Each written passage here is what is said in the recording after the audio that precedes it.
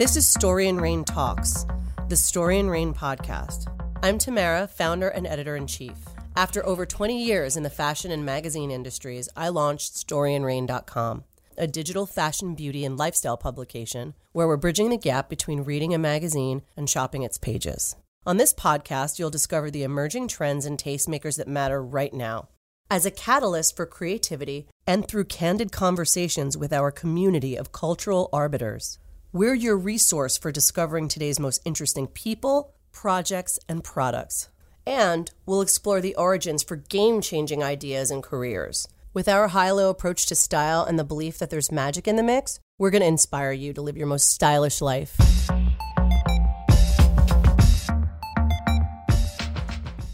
Savor the season and also plan to pack your bags by listening to episode 111 featuring Sarah Wetenhall. This podcast will take you on a vivid voyage of all things vacation. The former fashion executive turned president and owner of the Colony Hotel in historic Palm Beach gets into all the details, including the importance of attention to detail that make the famed Big Pink building a desired destination and Florida hotspot filled with bespoke activities and experiences and enchanting and elegant eye candy. We start at the beginning with how Sarah's Midwestern roots and background in fashion, working for companies like Calvin Klein, have helped shape the skill set she brings to her work today. We also talk about her early relationship with the Colony and the days when she and her husband Andrew dreamt up what they'd do to the place, if ever given the chance. Well, that dream came true in 2016, and with Sarah at the helm after what she describes as a series of crash courses in food and beverage, housekeeping, facilities, finance, interior design, hospitality, and more. Here, she shares her thoughts on branding and brand perception, the interesting and intricate way in which she built her concept for the hotel's look and feel, working with designer Celery Kemble and the hotel's many fabulous brands and collaborations.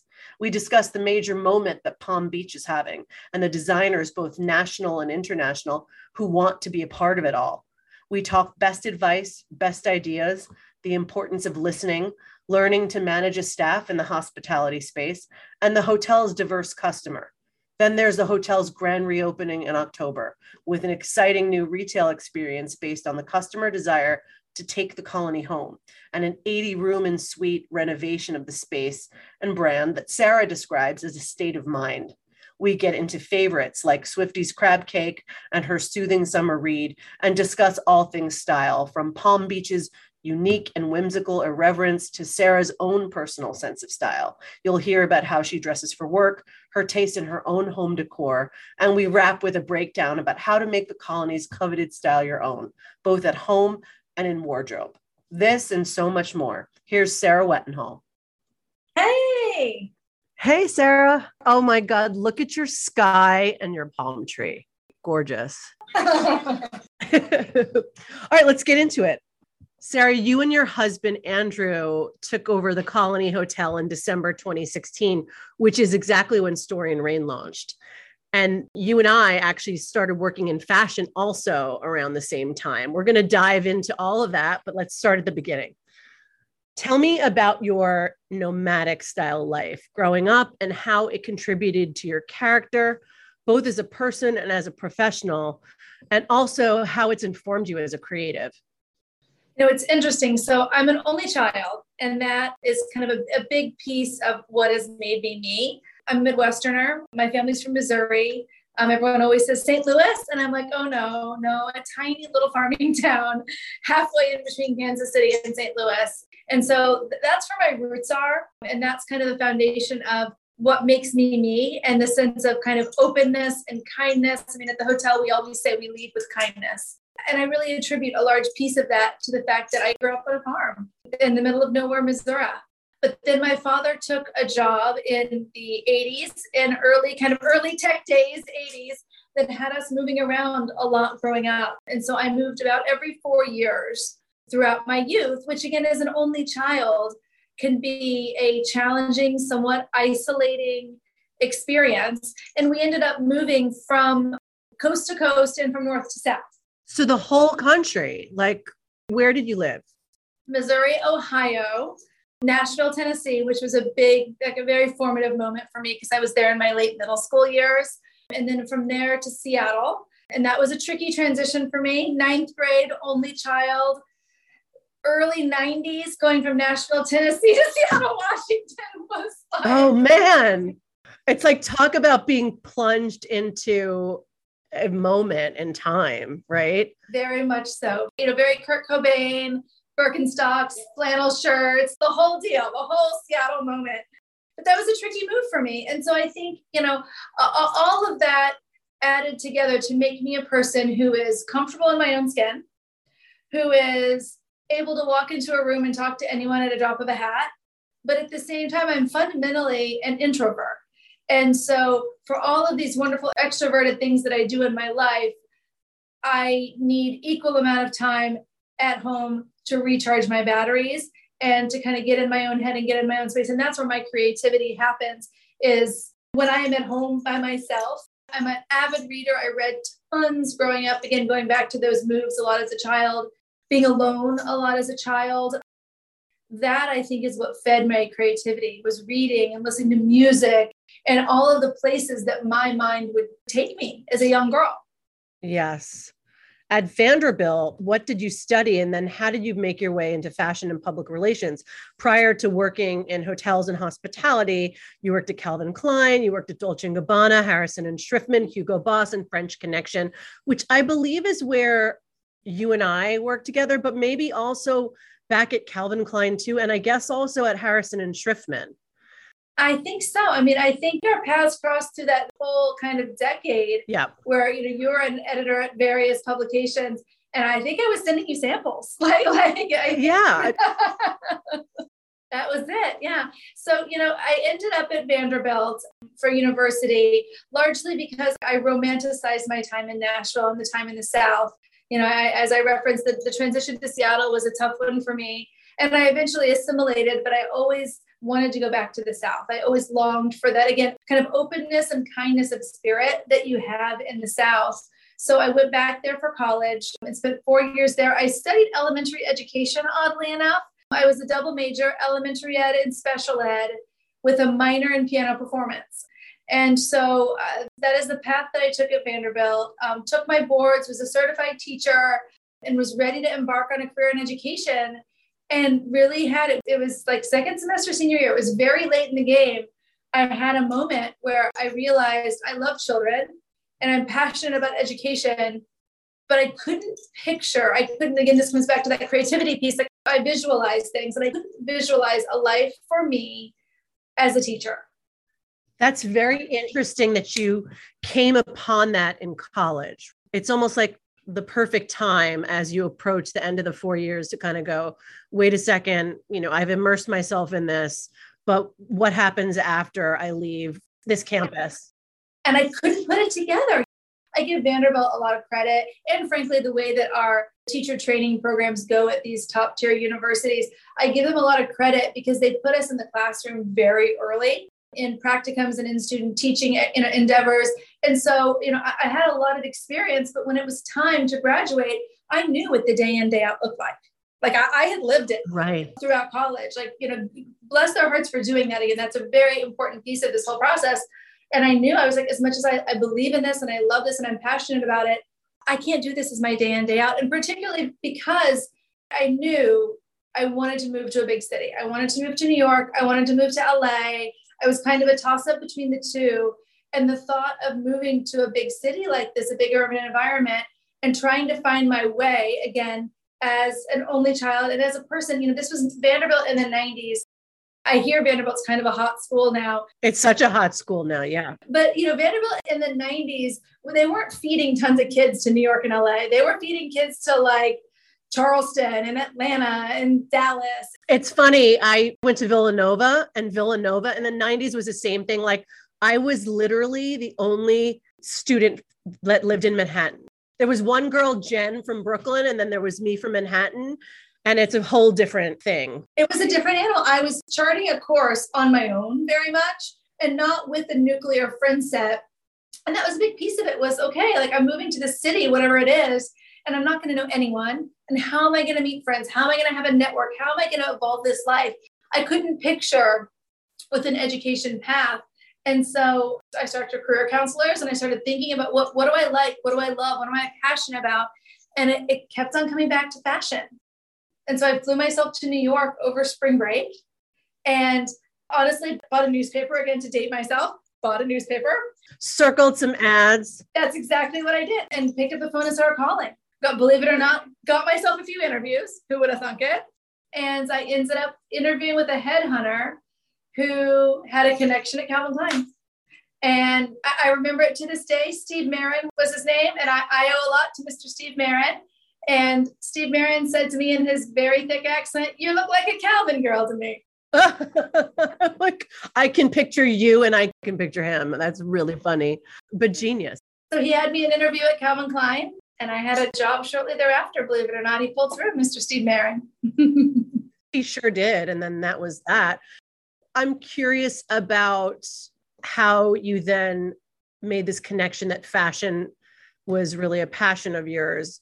Do you think you honed your love for fashion and style, living and moving to all these different places and picking up on mood and trend and vibe and the difference between Nashville and then Seattle style? Like, is that sort of where you began to pay attention to what people looked like, what they dressed like? And how that style informed kind of who they were becoming and where they went. I almost view it as a hybrid of an art and a science. People always say that first impressions matter, but even before you open your mouth as first impression, people look at you and they see what you're wearing and there's a message that's conveyed there. And that I've always been impacted by that. And I think to your point, my moves growing up, I was always very hyper aware that before somebody met me, before I opened my mouth, before I was introduced, they looked at me and there was a message that was conveyed there, whether that's right or wrong or good or bad. It's a fact of the human existence. And so that first impression, that has always been a big part of me. And when I was in high school, I wanted a job. I wanted a job after school. And so, I worked retail. I worked at the Limited, at the local mall. Me too. I worked at the Limited on 3rd Avenue and 49th Street. Can you imagine what that was like in the 90s? I was like, that's an insane Limited. Oy, oy, oy. I mean, it was the Limited. So it was scrunchies and matching socks and matching silk blouses. But imagine working on 49th and 3rd at the Limited. Yeah, I would spend as much as I earned. There was the era of pattern tights, like these crazy pattern tights. And so I would have a monochromatic, to your point, a silk blouse and like kind of a tight mini skirt, monochromatic look on top, and then these crazy pattern tights. I haven't thought about crazy pattern tights in so long. You just took me back. I remember that. We were talking about landing that first job at Calvin Klein. What followed was Dolce & Gabbana, Harrison and Schriftman. You were in charge of accessories and fashion, but Harrison and Schriftman is really like a lifestyle PR agency. So beyond accessories and fashion, it was events and it was all sorts of things. Hugo Boss, French Connection. Do you miss anything about those times? It's funny. It's one of the things I love most about what I do now, actually, is that being in Palm Beach at this moment in Palm Beach's story arc, there's great fashion happening here. And all of these brands that are so important to all of us that love fashion, and it's both American fashion and international fashion, they're wanting to have a moment here in South Florida. And so it's been, frankly, really fun because while in my mid-40s, I've had the blessing of learning a new career and a blessing of being 100% inspired as a creative person. But I've also got to take the best of my previous career in fashion and pull it down here, into the hotel in Palm Beach via these brands who are activating on property and doing product launches and pop-up stores and, amazing launch dinners. I did miss it when I left fashion and I had 3 kids and took a bit of a break. My creative self was not fueled. But since having the colony, it's been the hybrid of both worlds. Yeah, we're going to talk all about how your former world and fashion PR has bled into what you're doing now. Being a publicist, what did you learn about people back then that you bring to the guest experience in working in hospitality today? That listening is important. Listening and hearing is more important than speaking. Again, if you look at a person and absorb what you see and then open your ears, you will learn so much. And I learned that as a publicist, again, trying to orchestrate interviews between my client and journalists. And so just being hyper aware and listening to what both parties are saying and trying to distill that into the best product possible for my client.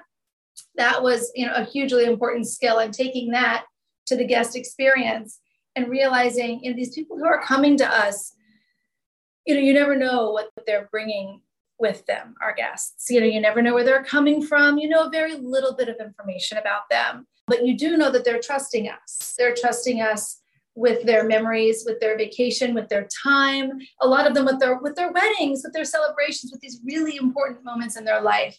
And so we need to listen to them and hear what they're saying, what is actually spoken and what is unspoken, and distill that down together to create the best experience for them. That's great advice.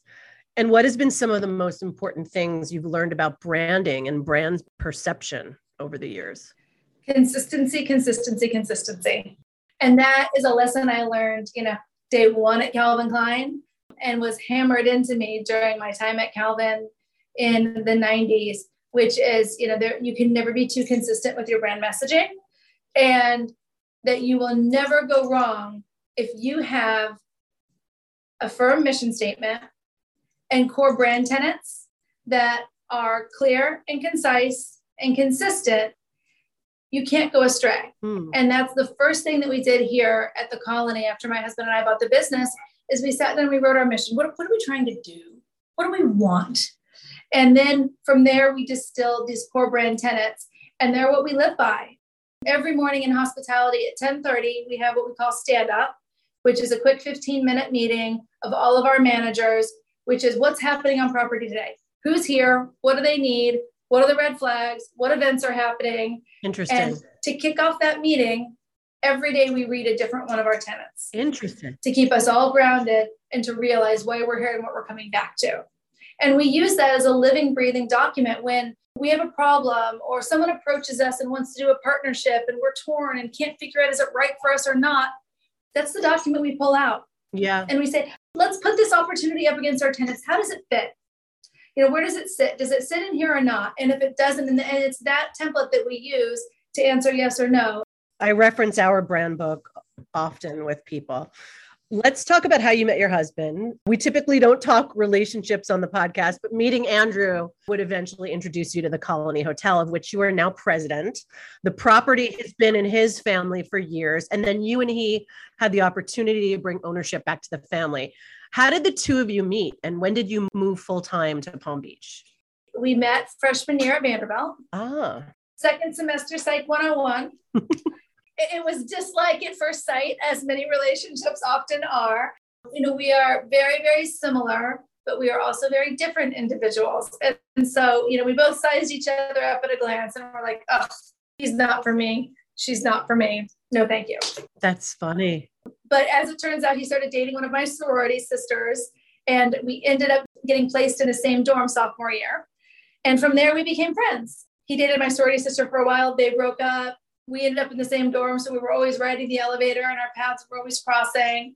And we ended up becoming very good friends. He took junior year off, and when he came back senior year, we started dating. And the rest is ancient history. The rest is ancient history. How did the opportunity present itself? And did you feel prepared to get into this whole new sector of the luxury market? Had you ever touched hospitality before, maybe at Harrison and Schriftman, or no? I was not even remotely prepared, and we were not even remotely planning this path in our life. My father-in-law bought the Colony in 1969, and it had always been part of our family's story. I mean, that's where I met my father-in-law for the first time. It's where my father-in-law lived for basically all of his years. He'd always kept the same penthouse apartment there. It's where we went to see his dad. It was visiting Bob. That was where we went. It was Christmas. It was Easter. It was spring break. All three of Andrew and I's children have spent every Christmas there, even before we owned it. So it was always been part of our family's story. And there's always been, because we were here as guests, we had a lot of hopes and dreams. We would sit by the pool and say, oh, why don't they do this? I wish they did that. Right. You spend so much time on the property. Just time. Imagine going to the same hotel for, 20 years, 3 or 4 times a year. You really get to know it intimately. And the staff we got to know very well. But at that point in time, in the late 80s, early 90s, actually, the hotel passed out of his father's ownership. And it was in the family of his former business partner. And so when we were staying at the hotel, we were truly there as guests, with maybe a little insider information because his dad lived upstairs, but we weren't there as the son and daughter-in-law of the owner.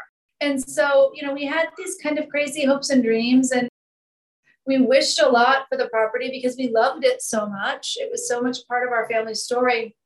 But it wasn't until early 2016, that we got a call from my father-in-law. And he said, you're never going to believe it, but the children of his former business partner had chosen to honor a right of first refusal that their family had verbally had with Bob all those years ago, that if they ever wanted to sell the property, they would call Bob first.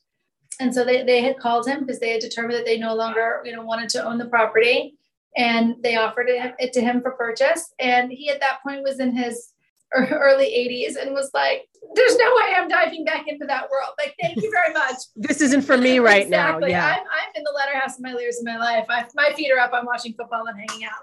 Yeah. But he said, call my son and daughter-in-law because they just might do this thing. And so I remember very clearly the night that he called. We were driving back from our house on Long Island after a weekend with the children in the spring. And he called us and said, you guys have to do this. Unequivocally, the best years of my life were the years that I was at the helm of the colony. This will bring you so much joy. He really saw it for you. He saw it. And honestly, not that Andrew and I are negative, but we're realists. And my husband's in finance. He's got a big job at a bank on Wall Street. And, at that point, we had a 1-year-old. We have 3 kids and we have a 7-year-old now, but at one point she was 1. She was a baby. And we looked at each other and we were like, how can we do this? I don't thank you. But what are you talking about? Talk about amazing father-in-law who sees all that and goes, you guys should take this on. I love the spirit of that. And what he said is, Sarah, this is for you. You can do this. Yeah. And it was that vision. We were very close. We lost him in September of last year. We were very close as a family, but it was that vision and that confidence that Andrew and I could do it as a couple, but that, Sarah, this is going to be your day-to-day and you can do this. And at one point, even as the conversation continued, he said, there's no one else who can do this. This is for you. And that has always stuck with me, that faith, that trust, and that vision. That vision in someone, he had more vision than I. He saw something in me that I couldn't see in me. Absolutely amazing. So as this sort of is presented to you and the discussions start, what began to excite you when you thought about the prospect of working with this historic property and the culture tied to it? I would say there's 3 main things that really got us prepped up. I mean, one, the realization of all those hopes and dreams. Again, imagine going to a place for 20 years and then someone saying, oh, guess what? All those things, you can make them happen now. That was epic to us, number 1. Number 2, visually getting to affect the change to this property that it deserves. I mean, it was a property that should have been landmarked decades ago. The previous ownership was not keen on allowing the landmarking. So being able to knowing that once we got this in our hands, I could protect it for generations to come. We could go through the landmarking process. We could start dealing with the deferred maintenance and start making this beautiful place look as good as she's supposed to look. So that was really number 2. And then number 3 was really more about the Palm Beach community and being able to fulfill a dream that I had, but also I know many other locals have, to reinvigorate this half of Worth Avenue that's so close to the ocean where the colony sits, which had started to wane over time and really didn't have the energy and wasn't the epicenter of Palm Beach life like it used to be. And knowing, okay, if we did this right, if we really made our hopes and dreams come true, it'll be a shot in the arm for Worth Avenue. It'll be a shot in the arm for Palm Beach. And it would really invigorate a community that's so important to us. We talked a little bit about this. We started talking about this, but what skills and experience working both in fashion and PR have served you most in this role of president and CEO of the Colony Hotel? My background in branding is the first and foremost, like we discussed, writing that mission statement, writing the core values, knowing that consistency is king. That was my first mission, first and foremost, was doing that. I'm a very detailed oriented person. I always have been. It's literally one of my questions for you about attention to detail. And have you always been one of those people? You've just answered that question. I was born that way. And then fashion just hammered that into me. Calvin Klein, Dolce & Gabbana, all that just hammered it into me. Like, only use a black pen, only use a black paper clip at Calvin Klein, like clean your desk before you leave. You can't leave papers on your desk. Like, all of these things that, that was life at Calvin in the 90s just prepared me. And it fit so well with my own intrinsic personality that I kind of just absorbed those characteristics and made them my own. And so, starting at the Colony, past this like kind of missioning and branding component is this realization that being detail oriented is what you have to do. And that's what sets us apart here at the Colony from a lot of other experiences is, we really see down to the nth degree the detail. And we really try to carry that brand message from the top all the way through down to the bottom in a consistent fashion. And that's how I'm hardwired. I can so relate to that. I tend to focus on some details that I think other people may say, why does she care about it doesn't matter. The paper clip or the envelope? But I think when you were trained in a certain part of fashion, like for you, it was at places like Calvin and Dolce. For me, it was Interview Magazine and Cosmopolitan. Even Oprah in more recent years, you learn about that. You learn that it's a big part of your work every day, every minute, every hour. One of my questions ahead for you is exactly that, how the Colony is so set apart by that attention to detail.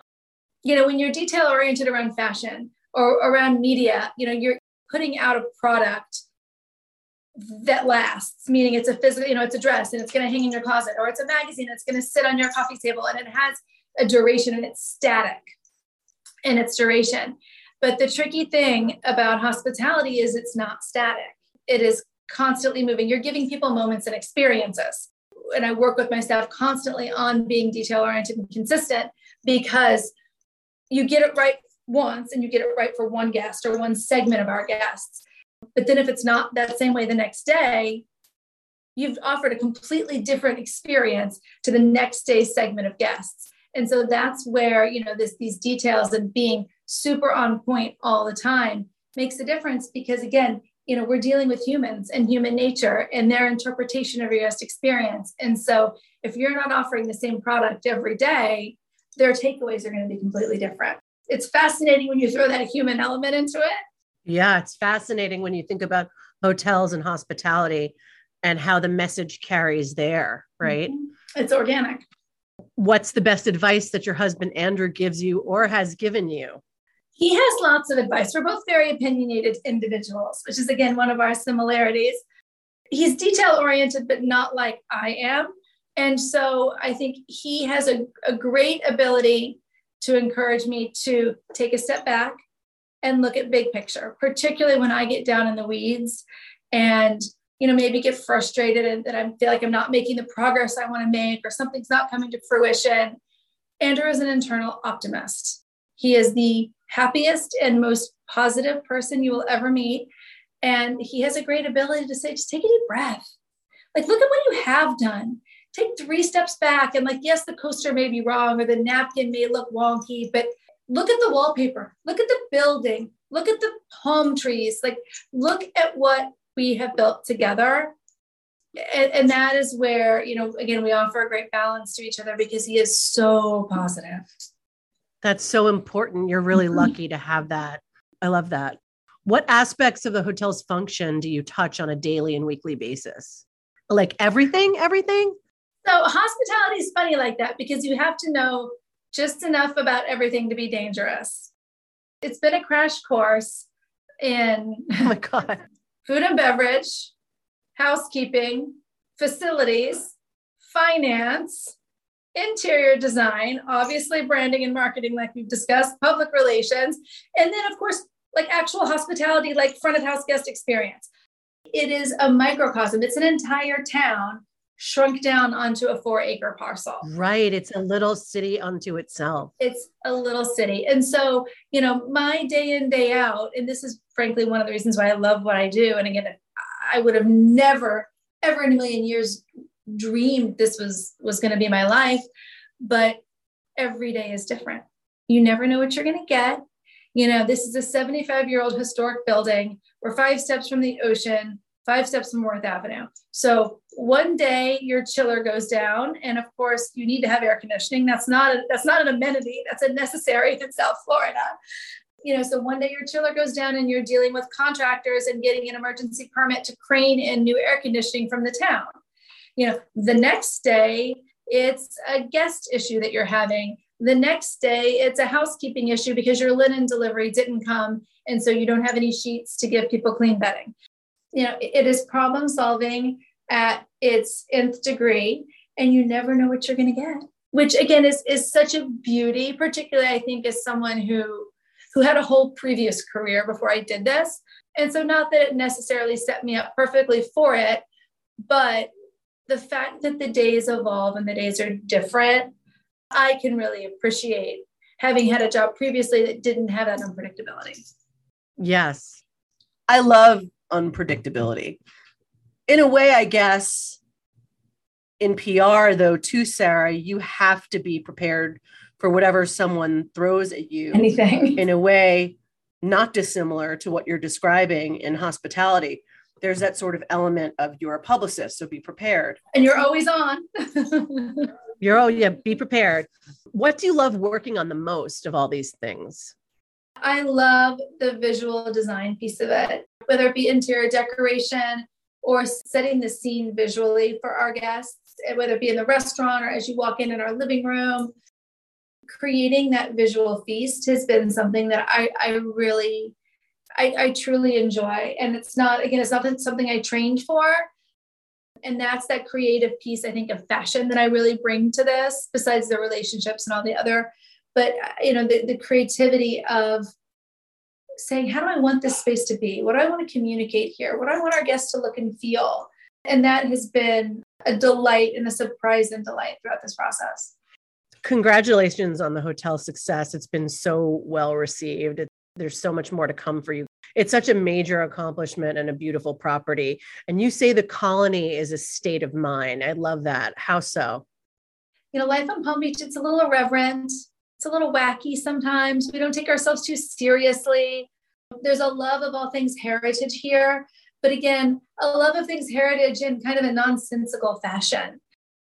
Everywhere you look, you find, wicker chairs with scallop backs and, little ceramic animals on a dresser, or a little drinks table that's a ceramic animal. Like it doesn't take itself too seriously. And that's kind of the state of mind piece of it, is the sense of, well, we're here in the tropics in this wonderful place, again, steps from the ocean with the palm trees and the sun and the blue sky and the ocean. And that sets the scene.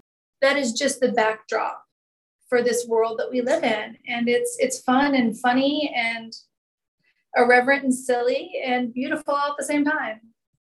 How do you get your best ideas, Sarah? And do you record them anywhere? So it's interesting. I have started creating these little photo albums on my phone because I am visual. And so I don't do well writing down my ideas, although I love to write. I'm old school enough that I don't type my to-do list or anything. I write, and the teacher in me loves handwriting and good writing and the beauty of good writing. Exactly. But visually, from a creativity standpoint, for inspiration, I take photos.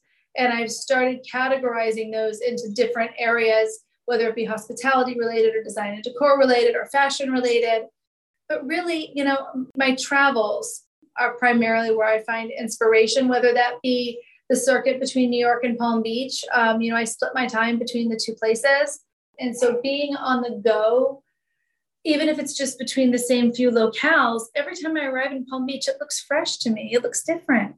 And I kind of change my state of mind. I always joke, I change my clothes. When I get here, I arrive in my New York clothes, and I rarely go to the hotel dressed in my New York black clothes. And I've had to a few times on accident, like when I'm in a hurry and everyone's like, I've never seen you in black before. That is the funniest story. A, you change your clothes before you get there. And B, when you show up in those clothes, people are like, huh? Because I dress for the job here. Absolutely. And so that means I'm wearing pink, I'm wearing florals. I try to be in tropical attire, even if I'm working, I try to not look too businessy because no one wants to be on vacation and see some Trumpy business person, barreling through the restaurant. Like that's kind of a buzzkill for your vacation. Very true. Very key detail. It's true. It's true. Yeah. No one wants to see you in a suit. They want to see you in a really fun dress. Exactly. And same for our staff. Like if we're giving a tour of the hotel, you're in tropical floral attire, you have a smile on your face, you're not walking through, barreling through super fast. Even if you're in a hurry, it is, acknowledging the environment that we work in, but others are vacationing in. Yes. And respecting why they're here first and foremost. We're going to talk a little bit more about fashion, but first, how did you set about conceiving the visuals for the space? What was that process like? How did you set about conceiving that? Did that feel gargantuan to you? How did you attack that process? It did and it didn't. It felt like an insurmountable mountain because of the quantity of things that had to be touched and just the volume of the project alone. But where to begin, frankly, I took my direction from the hotel. We refer to the colony, she's female. She's the big pink building. When it came time to start, I took my direction from her and she's pink. And so that meant we started with pink. There you go. And that's where it grew from. And then our brand aesthetic is all about the Palm Beach way of life. And so, from pink and from, steps from the ocean and steps from North Avenue, where do we go from there? And it was, what is native to Palm Beach? What is local to this island? What does this island have an offer that you can't find elsewhere? So our brand aesthetic and our visual aesthetic grew from there, which was, okay, so there are some trees that are native to this island. There are some greenery that took us to the sea grape, which is the green leafy pattern that is our predominant pattern throughout our branding at the hotel. And that's, again, native to Palm Beach. And it is a unique pattern, whereas other places may have a palm frond, which is a little more predictable and palm trees can grow anywhere in the world. We were like, no, we need to be hyper local. We need to be sensitive to something that is Palm Beach and only found here. And then we wanted to have a little mascot, someone who could have a voice that could speak on behalf of the hotel and that could be that cheeky and irreverent voice that we know the colony has. But again, because she's a building, she can't really speak herself. And so that took us to Johnny Brown, which is our little spider monkey, who's our mascot. And again, that came from the history of Palm Beach Island. Johnny Brown was Addison Meisner's pet monkey. Addison Meisner was the architect that designed most of the Spanish Mediterranean architecture that you find around town. He was the preeminent architect during the development of the town. And Johnny Brown was his monkey that rode around on his shoulder. He had a yellow sombrero and went wherever Addison went. And at one point, Johnny even ran for mayor and only lost by 2 votes, ironically enough. And so Johnny we adopted as our mascot, and he's the voice of the hotel. It's that looking local, looking towards our history, looking to our past, but interpreting it in a way that is fresh and modern for today's travelers. And that's what we've strived to do this entire time. What I love too about what you're saying is not only local, but what can you find and get here that you can't get anywhere else? Again, that's that attention to detail that sets you apart. And the layers, not just the story, but the layers of the story, the authenticity of the layers in the story. It just takes everything to the next level.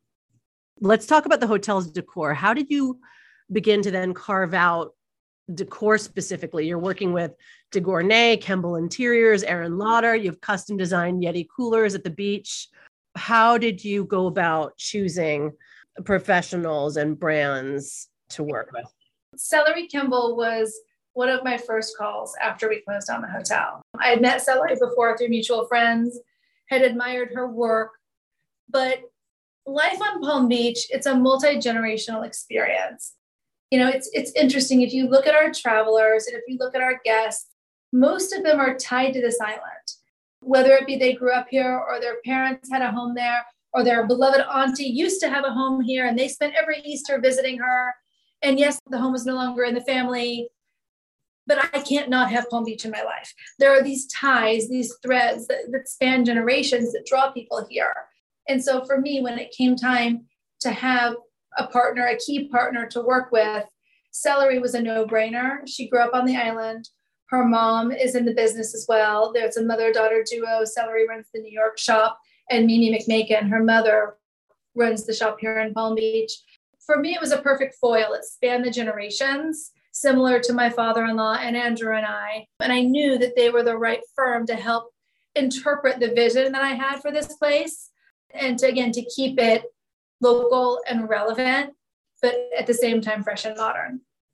And so that was, Celery was one of my first calls, and getting Kimball Interiors on board was one of our earliest decisions. And everything has kind of evolved from there.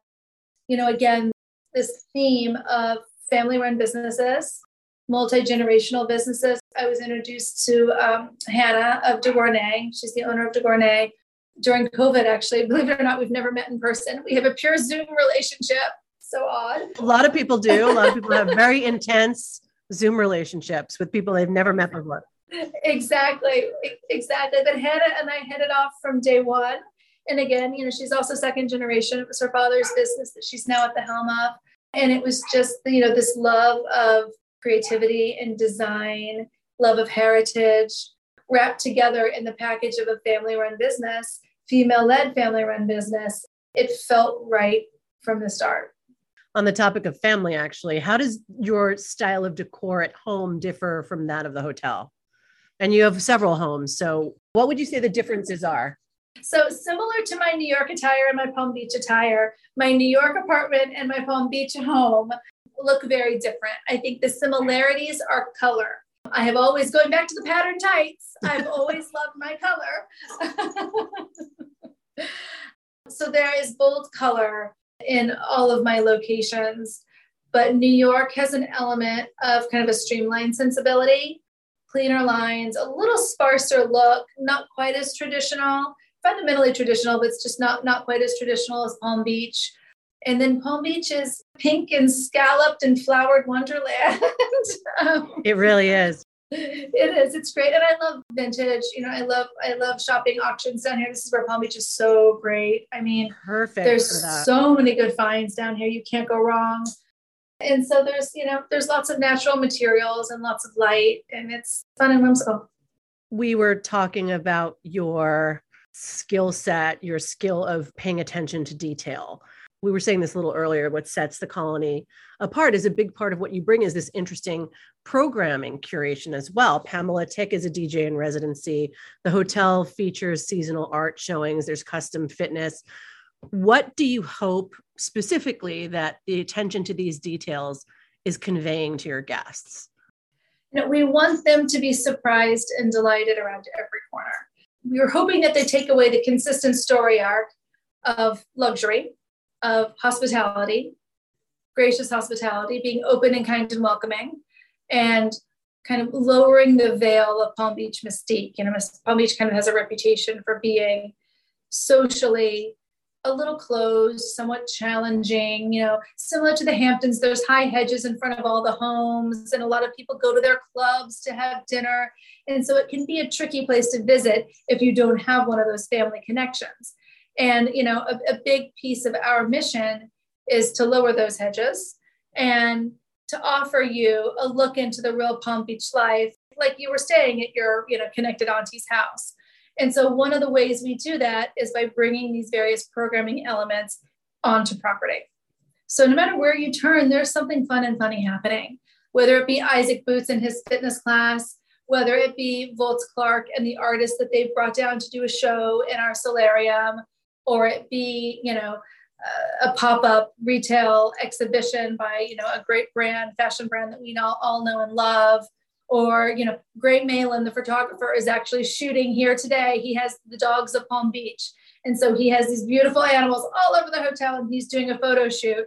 And even that, although is not done for our guests, you'd be surprised they stop and they're taking pictures of Gray taking pictures. Of course. And it becomes this interactive moment that is fun for everybody. With whom would you say you share the visual vision with for the hotel? Do you collaborate on hotel visuals or brand vision, or is it your own vision? I'm blessed to have an amazing team. In the beginning, in the early days, it was very much me, which honestly was very isolating and frankly, a little burdensome. Hard. It was really hard. And I feel it's a weighty responsibility because of our position in town. And so it was really challenging. But now as we're 6 years into it, I have an amazing marketing manager here. Our general manager, Bruce Siegel, he comes from the marketing side of hospitality. So we're so blessed that he understands the importance of these visuals, both the importance as far as time allocation, the importance as far as consistency, and the importance of budget and allocating the appropriate dollars to create the hotel that we all want to have. And so really it has evolved over the past 6 years to be a team effort with my marketing team. We have a publicist and a social media director who also very much, they're local on Palm Beach. They understand this hotel. They've been in it almost as long as I have, and they're very bought in. And so it has evolved to be a collaborative effort with our team over time, which I'm really grateful for. Speaking of team, and you talked a little bit about your meeting that you do and the way that you sort of open your meeting with the brand tenants. What's it like managing a team in the hospitality space? It's really challenging. And it's different, especially during COVID, right? Coming from COVID is, and it's tricky in COVID because we're an in-person business. So, we're either open and working or we're closed and not working. There's no remote version of what we do. But, coming from a, fashion background, which was, not a traditional 9-to-5 job, but in a lot of ways it was. I'd work weekends before a fashion show, or if there was a major shoot and I had to get samples to somebody, but otherwise it was 9 to 7, 9 to 6, 9 to whatever. And you were either there in your office or you were at home. And the job sometimes traveled with you, but didn't as much. But hospitality never sleeps. Yeah. Hospitality is 24/7.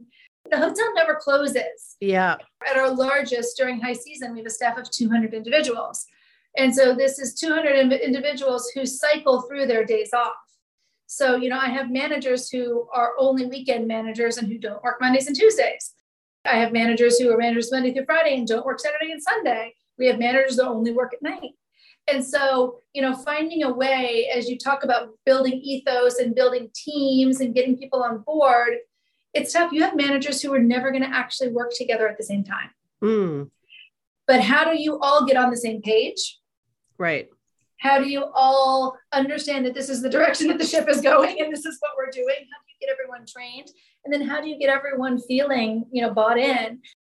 That's a really, really tough thing, and was one of the biggest surprises that I've had as a leader in this business, is just adjusting to the kind of 24/7, very fluid scheduling.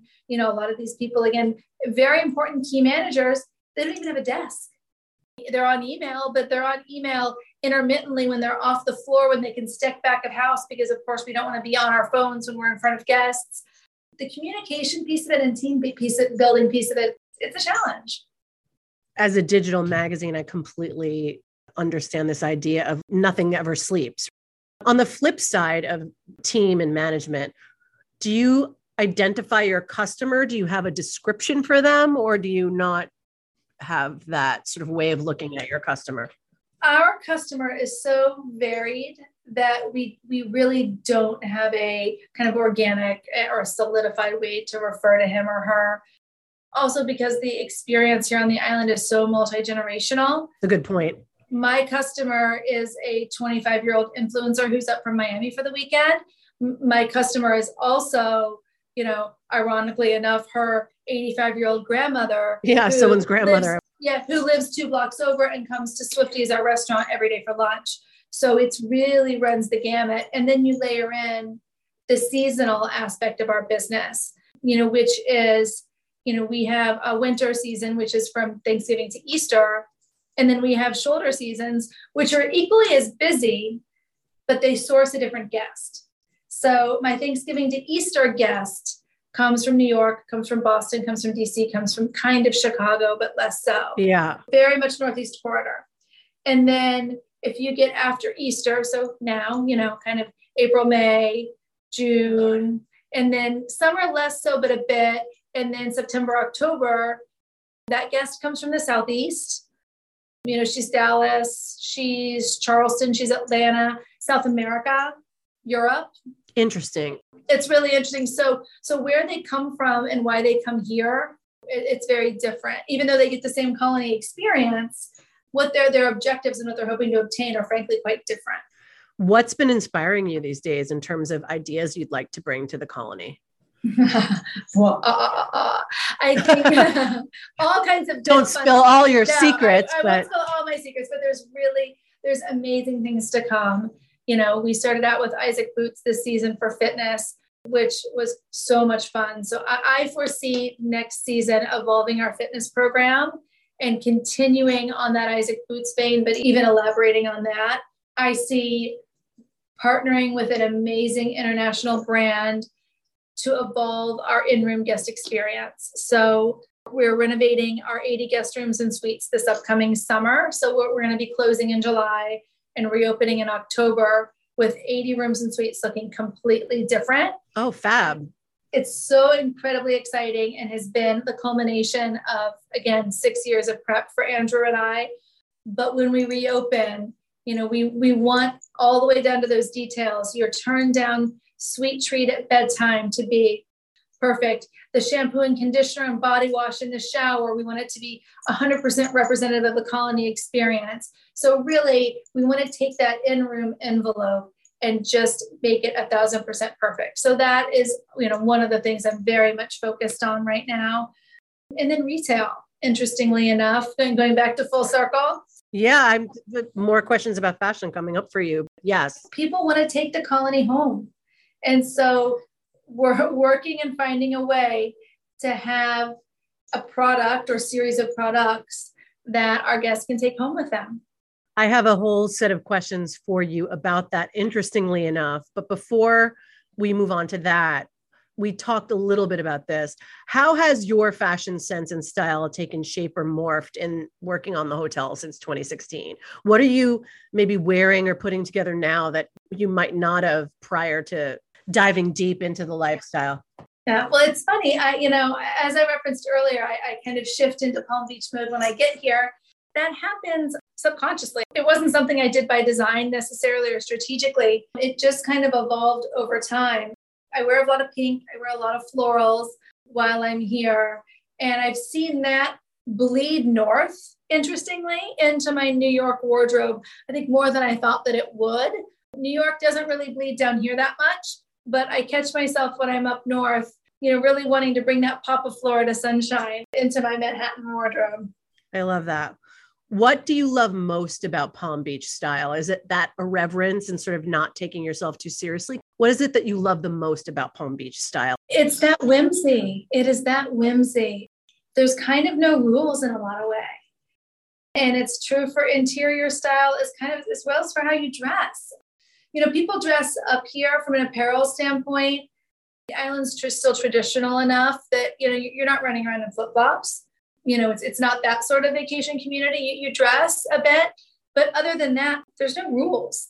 It's really great. So you can have fun and not take yourself too seriously, similar to the interior style here. It's kind of anything goes. The more vintage, the better. People love to shop vintage here, both apparel and furniture. It's very freeing. Yeah, vintage makes everything so individual. Okay, 2 questions here. How can one adopt colony style at home? If somebody was to say, I want to bring a little bit of that home, what maybe would be like the 3 elements that you would suggest for that in terms of decor? Definitely. Wicker or rattan.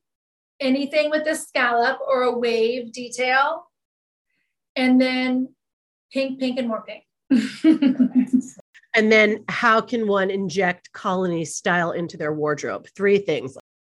I would say linen, like a perfectly crisp pressed linen, a floral dress, any floral, your choice, make a pick, and then something backless.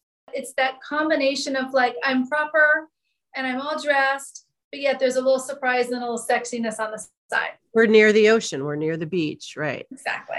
I love that. And, you talked about this. It's really exciting about how people really do want to bring a bit of the colony home with them. And you've got plans for that. Can you share your selection of favorite things that are on sale at the hotel and also a favorite dish at Swifties right now? What are some of the things that you guys sell and what's your favorite dish? One of our best selling items that I live for is our Smathers and Branson belts. Love. So we have one of those needlepoint belts. They all have different icons that represent the colony. Started with our staff uniform. That's what I wanted to put our staff in. And then people started trying to buy them off of our staff. And I was like, well, no, then they won't have a belt. So you've hit on something good when people are like, I'll buy that off of you. It's exactly it. So we sell those. And then we work together with Stubbs and Wooten to create a custom colony needlepoint slipper, which again is just that perfect hybrid of traditional kind of Florida style, old world sensibility, but it's done in the pattern from our Gournay wallpaper. So it's fresh and modern and lovely. Gorgeous. And what about a recipe? What about a favorite dish from Swifties? Oh, our crab cakes. I live for the Swifties crab cakes. Will your chef share the recipe with us? We will share a recipe, most definitely. We want to publish that on the website. You talked a little bit about some new plans. Are there any new plans before we get to your 6 list of current obsessions? Anything else that we should be aware of? So yes. So, I mean, our big plans, like I said, are the 80 guest room renovation, which is going to be kind of the piece de resistance of our summer work. Together with, we're doing a little rehabilitation of the first floor. So in the world of retail and evolving retail at the hotel, off of our living room space, we're going to be building a small retail space for future. So we'll have a retail store going forward. And then we're really excited to unveil a few de Gournay projects as well. So we obviously have de Gournay in our living room, but there's going to be some little tweaks and tastes of de Gournay throughout the property just to carry that message throughout. Lots of summer fun is in store, lots of summer hard work, but lots of summer fun. Really exciting. Okay, Sarah, what are your 6 obsessions? What are you into these days? Okay. So one, because I live on an airplane, the liquid IV hydration multiplier pack. That's what I've been drinking here as we talk, pour it into a water bottle. I like the golden cherry flavor and it gets me incredibly hydrated in one water bottle. It makes one water bottle like 3 water bottles. It's like a miracle and it tastes super yummy. Love that tip. Okay. Dr. Barbara Sturm's Glow Drops. I know, I love Barbara Sturm, don't we? But Glow Drops are special, aren't they? They are so special. I mean, everyone always says, oh, you're so dewy from Florida. And I'm like, sure, it's Florida. I need to replenish my stash for my trip to Italy. They're so good. I recently discovered Hermes has a new flavored lip gloss out there. It reminds me of lip smackers from my childhood. Okay, wait a second. Pause. Yes. I didn't know that Hermes was doing flavors. It's so good. I'm going to blow your mind. You have to go find Rouge Emerald. It's the perfect, like, kind of translucent reddish lip gloss, and it tastes like cherry lip smackers. It's to die for. There's nothing I like more than a good scent on a beauty product. It's heavenly. I'm running out to get that. They know what they're doing at Hermes. They certainly do. Yes, Sarah Bray's sun hat. I cannot do without a beautiful big sun hat. And I love Sarah Bray who makes them. They're beautiful and they have changeable ribbons. So 1, you can secure it under your chin if you're on a boat so it doesn't fly away. And 2, you can change the ribbon so it matches your dress. Yeah, that's a problem with hats. Like that ribbon, you're always boxed in by the ribbon. Who wants that? Exactly, or whatever color the hat is. And this is just, right. I love it because it's like 6 hats in 1 hat. Okay. I recently read a book called The Good Left Undone. I'm obsessed with Italy right now, which is where my summer travels are taking me when the hotel is under construction. Me too. I'm heading to Italy on the 19th. I'm going to scooch off on the 26th of June myself.